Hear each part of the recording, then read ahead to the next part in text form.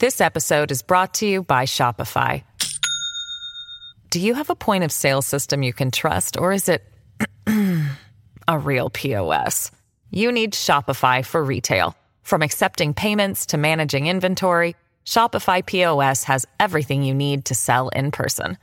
Go to shopify.com/system, all lowercase, to take your retail business to the next level today. That's shopify.com/system.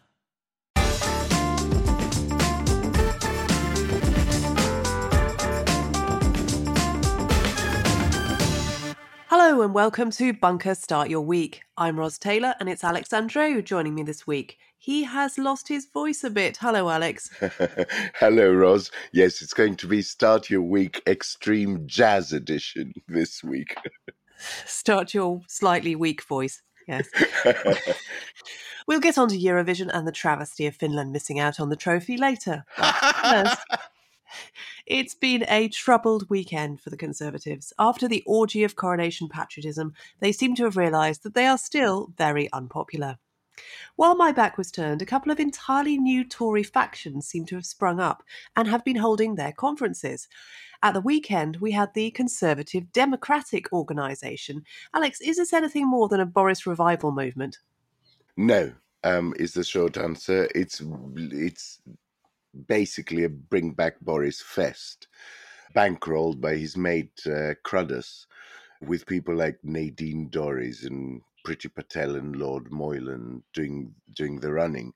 I find it incredibly amusing that Boris Johnson was invited to attend and declined, because I suspect he looked at the quality of the people who will be there and speaking there and thought, well, that's one way to completely make sure my career never recovers, is to associate myself with that crank fest. I'm afraid Johnson wasn't there, which is not unusual for an unpaid event, but all his pom-pom shakers did make an appearance. Yes, Priti Patel gave a speech, but I don't think we need to pay much attention to it, do we? No. I mean, all of it was basically about how none of what's going on is Boris Johnson's fault and how all of it is Rishi Sunak's fault. And, Nadine Dorries opened her TV program on Friday with a sort of monologue in which she claimed that apparently at the time Johnson was deposed, the Conservatives were only 4 points behind in the polls, which is an absolute fiction. I had to go back and look at the aggregated polls on the Politico website for that date. And the Conservatives were on average, 10 points behind in the polls. Give it a couple of months and they'll have been 40 points ahead in the polls. But tell us about the National Conservatives movement, which is different. You must not confuse them. Does it have a philosophy? Well, it has several philosophies, and not all of them are palatable, I'm afraid. It is a platform known for giving voice to really quite extreme conspiracists and anti-Semites. And I mean, the notion that the UK's Home Secretary is sharing a platform with these people, and that Number 10 has defended her appearing in this really Tea Party for Europe conference is just extraordinary. Like I said, the people who have appeared on that platform historically are unsavory, to say the least.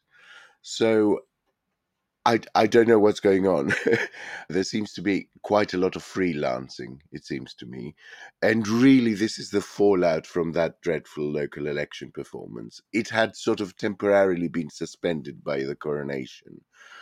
But it is now bubbling up, that unhappiness and that fear. Raphael Baer wrote an extraordinary piece after that local election performance in which he said that the one thing Conservatives need right now to have even the smallest chance of the narrowest path to an election victory next year is party discipline. And he wrote that Unfortunately, discipline is soluble in fear, which I think is a lovely turn of phrase. And this is what we're seeing now, basically. We're seeing a lot of people very worried about their local results, looking at their majorities and seeing them vanish. And several national voting intention polls over the weekend showing the gap reopening, which might be the strong horse, lame horse theory, right? That when people see someone performing very badly in a race and see someone else performing well in a race, they tend to switch their support to the strong horse. So this could create actually momentum for Starmer to open up the gap again to Sunak in the sort of high teens area, because it had been in the low to mid teens on average recently. So the NatCon speakers include Michael Gove, Jacob Rees-Mogg, and also David Frost, who I understand is hoping to leave the Lords and go and be an MP. He hasn't found a constituency yet, though, so good luck with that. Hopefully, yeah. But the biggest speaker is, as you say, the Home Secretary, Suella Braverman, who is talking today about migration. And the background to this is talk of the approaching net migration figures, which are not out until 25th of May, but it is rumoured that they are around 750,000, which is significantly higher than they have been before. Now, it could be that this is all expectations management and the actual figure might be a bit lower. But how is this playing into Tory politics, first of all? And then later we'll get on to what might be the concrete results of a very high figure. Look, the migration figures, let's take the sane perspective, first of all, okay? Migration figures are high because there was quite a lot of pent-up demand over the pandemic when migration figures for 2020 and 2021 were artificially low. So they've now shot up, basically. This is what's happening. What's happening is that, people who wanted to work abroad for a year or people who wanted to study in the UK, there's a pent up demand for that. Add to that the situation in Ukraine, which involved, tens of thousands of people coming over, and the situation in Hong Kong, where the government decided to offer sort of grandfather rights visas to Hong Kongers who wanted to leave that region, and it all, balloons quite significantly. So, I mean, the sane view is that this is completely normal. The insane review, and we have to look at that because the Conservative Party has made a rod for its own back. And so we have to judge it by the standards it has set for itself, beginning with that idiotic Cameron pledge 13 years ago to bring immigration down to the tens of thousands that everyone I speak to knew was a nonsense, and yet he promised it. And it's been really the rod that they've made for their own back since then in various permutations. So, Grant Shapps got into dreadful trouble over those figures in both Sophie Ridge on Sunday on Sky News and the Kunzberg show on the BBC, because they're trying to defend high migration at a time when they're actively stirring anti-migrant sentiment. And this was not unpredictable. This was not something that nobody saw coming. Everybody saw this coming. It was entirely predictable that by riding this particular tiger, it was going to maul them at some point, because they're not going to manage to stop the boats. And because if they did reduce net migration to the tens of thousands, it would mean the shutdown of the economy. It would mean universities up and down the country basically closing down because they don't have that stream of overseas students' revenues. So, it's insane, but it is of their own making. They have now created a situation where their base is immensely hostile to migration and face a situation where they're releasing very high migration figures. So Madeline Sumption of the Migration Observatory has pointed out over the weekend that a lot of the work visas which are being issued are for care workers. But Braverman's emphasis today is on training up fruit pickers and lorry drivers. And her whole argument is that Britain needs to become basically self-sufficient in crap jobs, or, if not crap jobs, should we say jobs that are ill paid and less pleasant to do. Yes, how quickly we travelled from the promise of a high wage, high skill economy, which was the whole point of Brexit, we were told before the referendum, to now come on, off you go and pick some apples. Yeah, exactly. Do you think this is going to feed through to Tory policy this week? I mean, is Sunak going to announce new crackdowns on visas, for example? Who knows? Like I said, with this amount of people basically freelancing on policy issues, it's very, very difficult to predict what's going to happen. The atmosphere in the Tory party is absolutely febrile at the moment. Shapps did a broadcast round on Sunday where he was bullish, to say the least. He was basically saying there's nothing to see here. We're sticking with a plan, which, considering the disastrous result they just had, to not even acknowledge that a change of direction, some sort of change of direction, is required, is crazy. And yet there is no plan to get rid of Sunak. So even Jacob Rees-Mogg, incandescent with rage over his retained EU law bill being basically watered down to unrecognizability, he says he supports Sunak fully, because at the same time as being incredibly unhappy with Sunak, the Conservatives know that if they go into some other leadership election, whomever they elect, the effect of looking to the public like a party that just doesn't know what it's doing will be disastrous. And so, what are they doing? It seems to me, at least, they have already acknowledged and accepted that they will lose the next election and lose the next election badly. And so you have people like Johnson and Braverman, people like that, basically on maneuvers to be the next Conservative leader after the election defeat. That's what's going on here. And Liz Truss has also been freelancing. She is going to be talking about China this week. Yes, she's popping up at the Copenhagen Democracy Summit, where she's apparently going to expand on her idea of an economic NATO, which is a sort of freedom loving nations getting together to do free trade, with which, good luck again, seeing as the biggest constituent part of that is the United States, which is protectionist and has been protectionist for decades now, and is absolutely not interested in opening up its market. It's as daft an idea as any Liz Truss has had, and that's saying something. There are several other hairs running as well. You know, the strike situation is still not resolved. The nurses' union is demanding fresh talks. A parade of Tories seem to be completely struggling with the idea of actual democracy. You know, they just don't get how a membership of an organization can vote to reject something, and then, the leader changes policy and says, sorry, my members won't accept that, which makes perfect sense when you remember they are led by someone who was roundly rejected by their own membership. Teachers are balloting.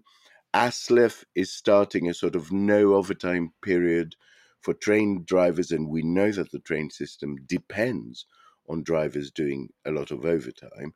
And you have a planning crisis with NIMBYs on maneuvers in the backbenches, Gove threatening local councils with stripping planning powers off them. The whole situation is incredibly febrile, and we keep finding out about more stories that reveal this dysfunction. I don't know if you saw in the Times the Matt Dathan story yesterday that Johnson had included a knighthood for Michael Gove in his first resignations honours list, and then spiked it because he saw Gove as responsible for Kemi Badenoch pulling out of the race and endorsing Rishi Sunak. So this is the environment within which these people are trying to govern the country. And the fact of the matter is that not even 10% of their attention is focused on governing the country. Almost all of their energy is going on their infighting and in politics. Yes, and there have also been dubious reports about what has been going on in the northeast with Ben Houchen, who was very much a poster child for local conservatism. But it turns out that some of the deals he has done acquiring land are distinctly fishy.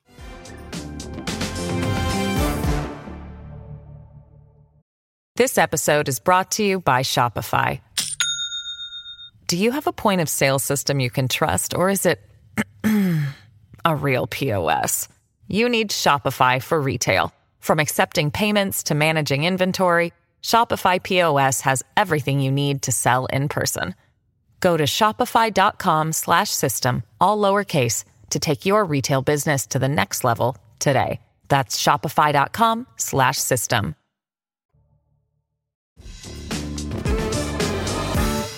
Enough about the Tories. What's the Labour Party been up to? There is talk of them giving EU citizens the vote, which has had the most savage backlash in the Daily Mail today. Yes, I mean, to be expected. But there is a pattern forming there as well, because I think that's going to be the attack route for the Conservatives. This idea of constitutional reform, effectively, about how, Labour are going to, throw the pieces up in the air by changing things that are working perfectly well. But the point is, they're not working perfectly well. So you have scaremongering about a coalition was the theme throughout the week.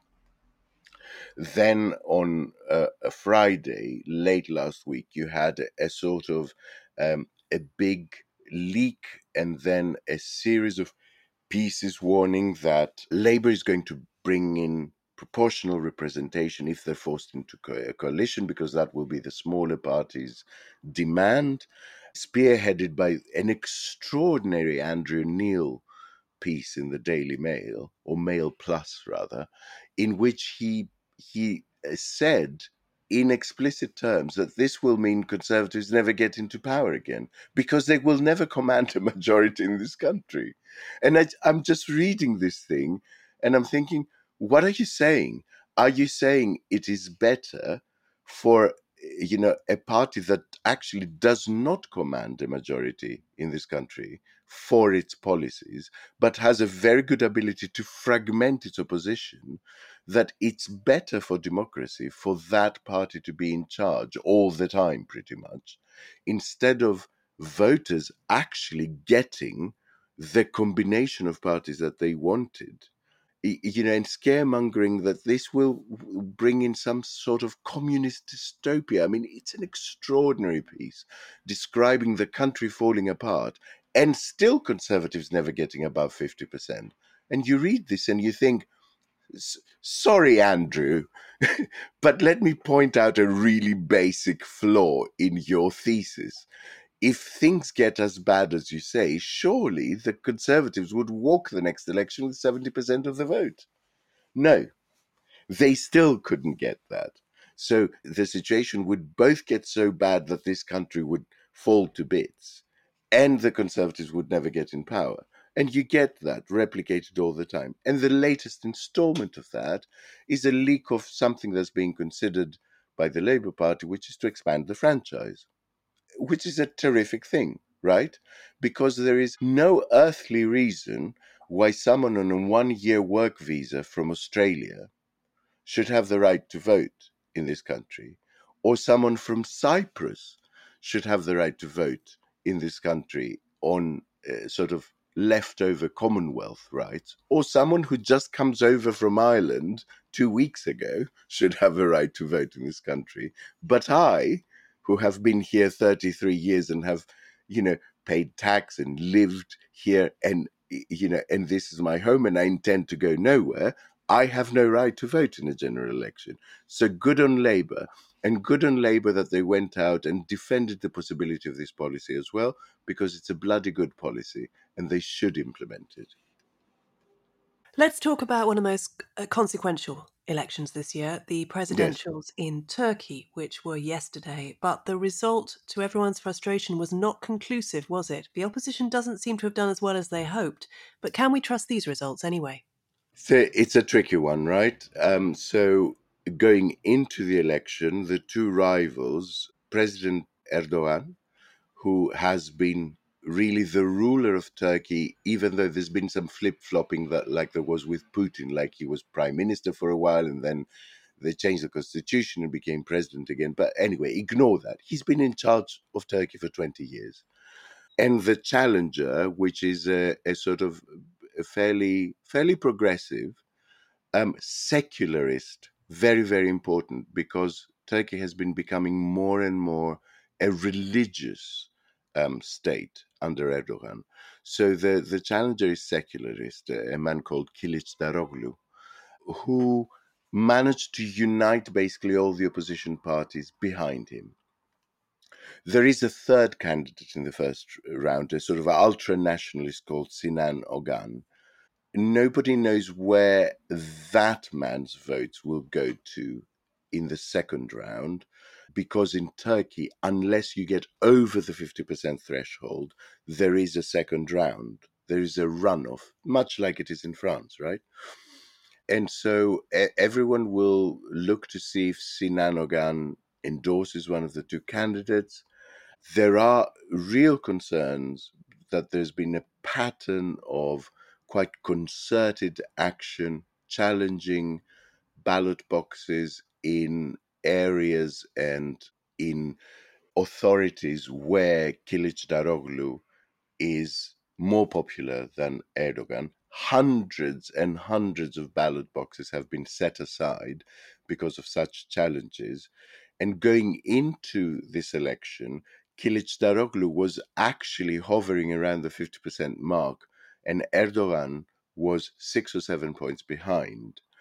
And considering how poorly Erdogan did during the recent earthquakes, there was an understanding that Kılıçdaroğlu would come ahead and may even win on the first round, but there was also an unspoken fear in the mind of every Turkish friend I've spoken to, and I've been chatting with them a lot recently via various methods of communication, that Erdogan was going to try and steal this election because he has a history of authoritarian behaviors, of imprisoning rivals, of firing judges and replacing them with friendlier ones, of organizing red flag coups when he's in trouble.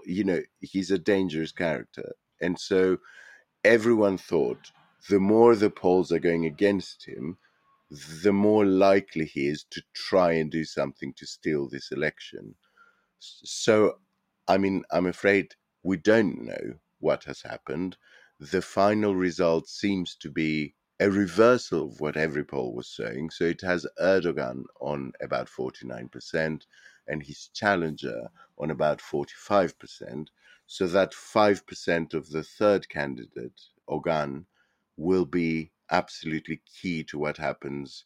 So anyone's guess what's going to happen in the runoff, which is in 2 weeks' time, on Sunday, the 28th of May.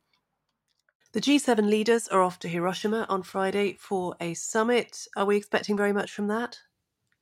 Before that, actually, on Tuesday, Sunak is meeting with the Council of Europe on Tuesday in Iceland. That will be quite an interesting meeting, considering the piece of legislation, the illegal migration bill that they're trying to put through Parliament at the moment. Because one of the problems with that bit of legislation is that even the government is refusing to sign it off as not being in conflict with international law in terms of the European Convention of Human Rights, which is a requirement, which is an instrument of the Council of Europe. And abiding by it is a requirement for membership of the Council of Europe. So on Tuesday, when he heads off to Iceland, he might meet leaders that have words to say about all that. And that he's going to Tokyo, as you say, for the G7 Energy, as we understand, will be the big topic. And what is expected is that the G7 will coordinate its action with the European Union to keep gas pipelines basically shut off from Russia. And I find that really fascinating, Roz, how this issue has switched from being a Russian threat to being a pressure point by the West. If you cast your mind a year and a bit back, one of the biggest threats that Russia was issuing to the world is that we're going to shut off your pipelines. And now Russia is begging for the pipelines to be reopened, and the West is coordinating its action to keep them shut. And I think that is testament actually to how united and how effective and how coordinated resistance has been to this outrageous war. President Zelensky of Ukraine is in the UK today. Last minute announcement. Yes, just before we recorded, it was announced that as part of his sort of European tour, he was meeting with Chancellor Schulz over the weekend. He will come to the UK to have a chat with Sunak. We had an announcement from Sunak that the UK will now provide long-range missiles to Ukraine, which is quite a big development. I'm sure it has nothing to do with the fact that Tories are in trouble in the polls again, but it will be nice to see Zelensky in this context again, and to sort of pay homage again to his courage and his leadership, which has been extraordinary. Finally, I'm assuming that you watched Eurovision, Alex. Yes, I did. Yes. Did Sweden deserve to win? Because when I saw Finland's Cha Cha Cha, I really thought they had it wrapped up. Oh for the God, night. no! I didn't like Finland's thing at all. I just thought it was ghastly noise. I didn't particularly like the Swedish entry either. I have to say there were things in there that I thought would do well that really didn't do well. But that's always the case with Eurovision, right? Eurovision loves to create a little bit of history, and I think for Loreen to become the first woman to win Eurovision twice was just too tempting, a ceiling to smash for people watching at home. That's what it feels like to me, that both juries and voters at home just wanted that little bit of history to happen. But my impression of the song contest overall, having settled for a couple of days, I enjoyed it immensely on the night. But looking back a couple of days later, I'm not sure that Britain was as gracious as it could have been in the way it acknowledged that this was really Ukraine's hosting, that it was Ukraine hosting, but it couldn't happen in the Ukraine. I thought the Ukrainian host was sidelined by, the big personalities of Hannah and Graham. There were tiny little bits of nods to the Ukrainian music. The opening bit was lovely, but overall, this felt very much like Britain saying, "We're never going to win this thing again. This is our one chance to host it. So let's make it a British Eurovision." I thought it could have been a little more blended in terms of we are hosting on behalf of the Ukraine, and so my sort of retrospective reaction to it is less enthusiastic than it was on the night. Yes, there was a lot of pushing of pretty British locations as Yeah. well as the usual Ukrainian ones, which felt a bit intrusive. I thought that France had a bad deal. I thought Évidemment was actually very Yeah, good. I really like that. That was very Mylène Farmer, circa 1989. I thought it was a really nice tune.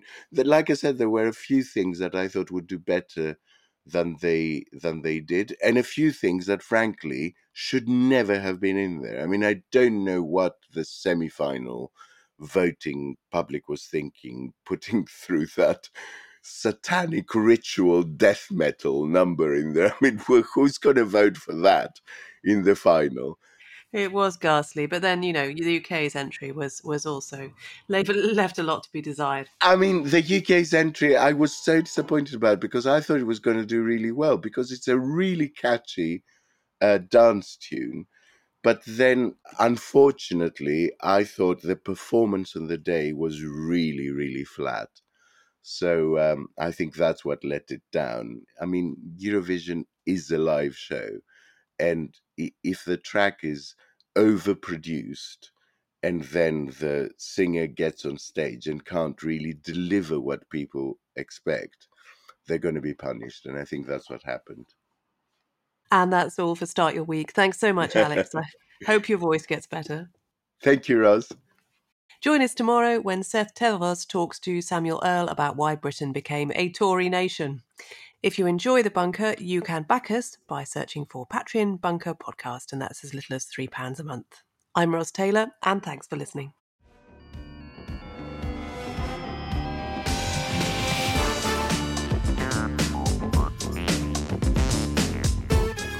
Start Your Week from The Bunker was written and presented by Roz Taylor with Alex Andreou. The producers were Kasia Tomaszewicz, Liam Tate, and me, Jade Bailey. The group editor is Andrew Harrison, with music by Kenny Dickinson. Start Your Week from The Bunker is a Podmasters production.